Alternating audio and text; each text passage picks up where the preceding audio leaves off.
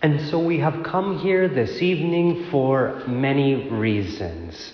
We've come here first to give honor to Mary, the Mother of God, whom, like I said, if it wasn't for her, that we wouldn't have been able to celebrate Christmas last week. And so we have 8 days after Christmas to reflect on what Christmas means to us. How has God blessed us and worked in our lives?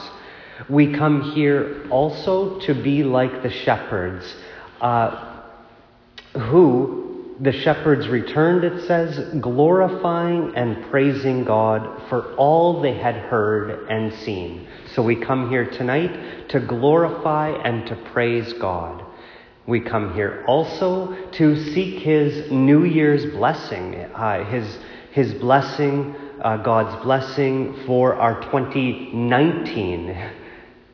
And then we reflect on our 2018 as well, this past year.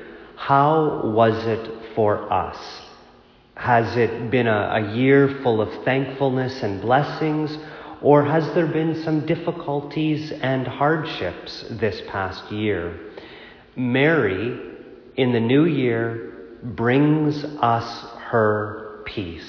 She brings us her love. She brings us, most importantly, her Son, Jesus, who journeys with us.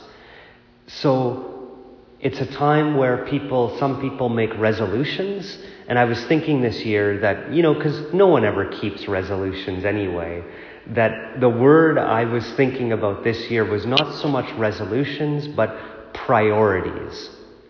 Do the spiritual priorities we have in our life bring us peace?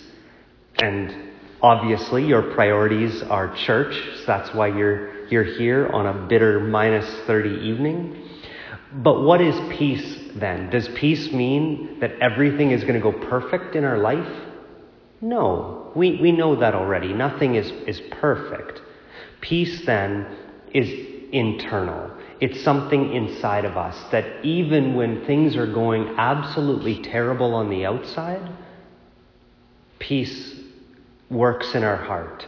Mary, it says, pondered all these things and kept them in her heart, because that's where she found her peace.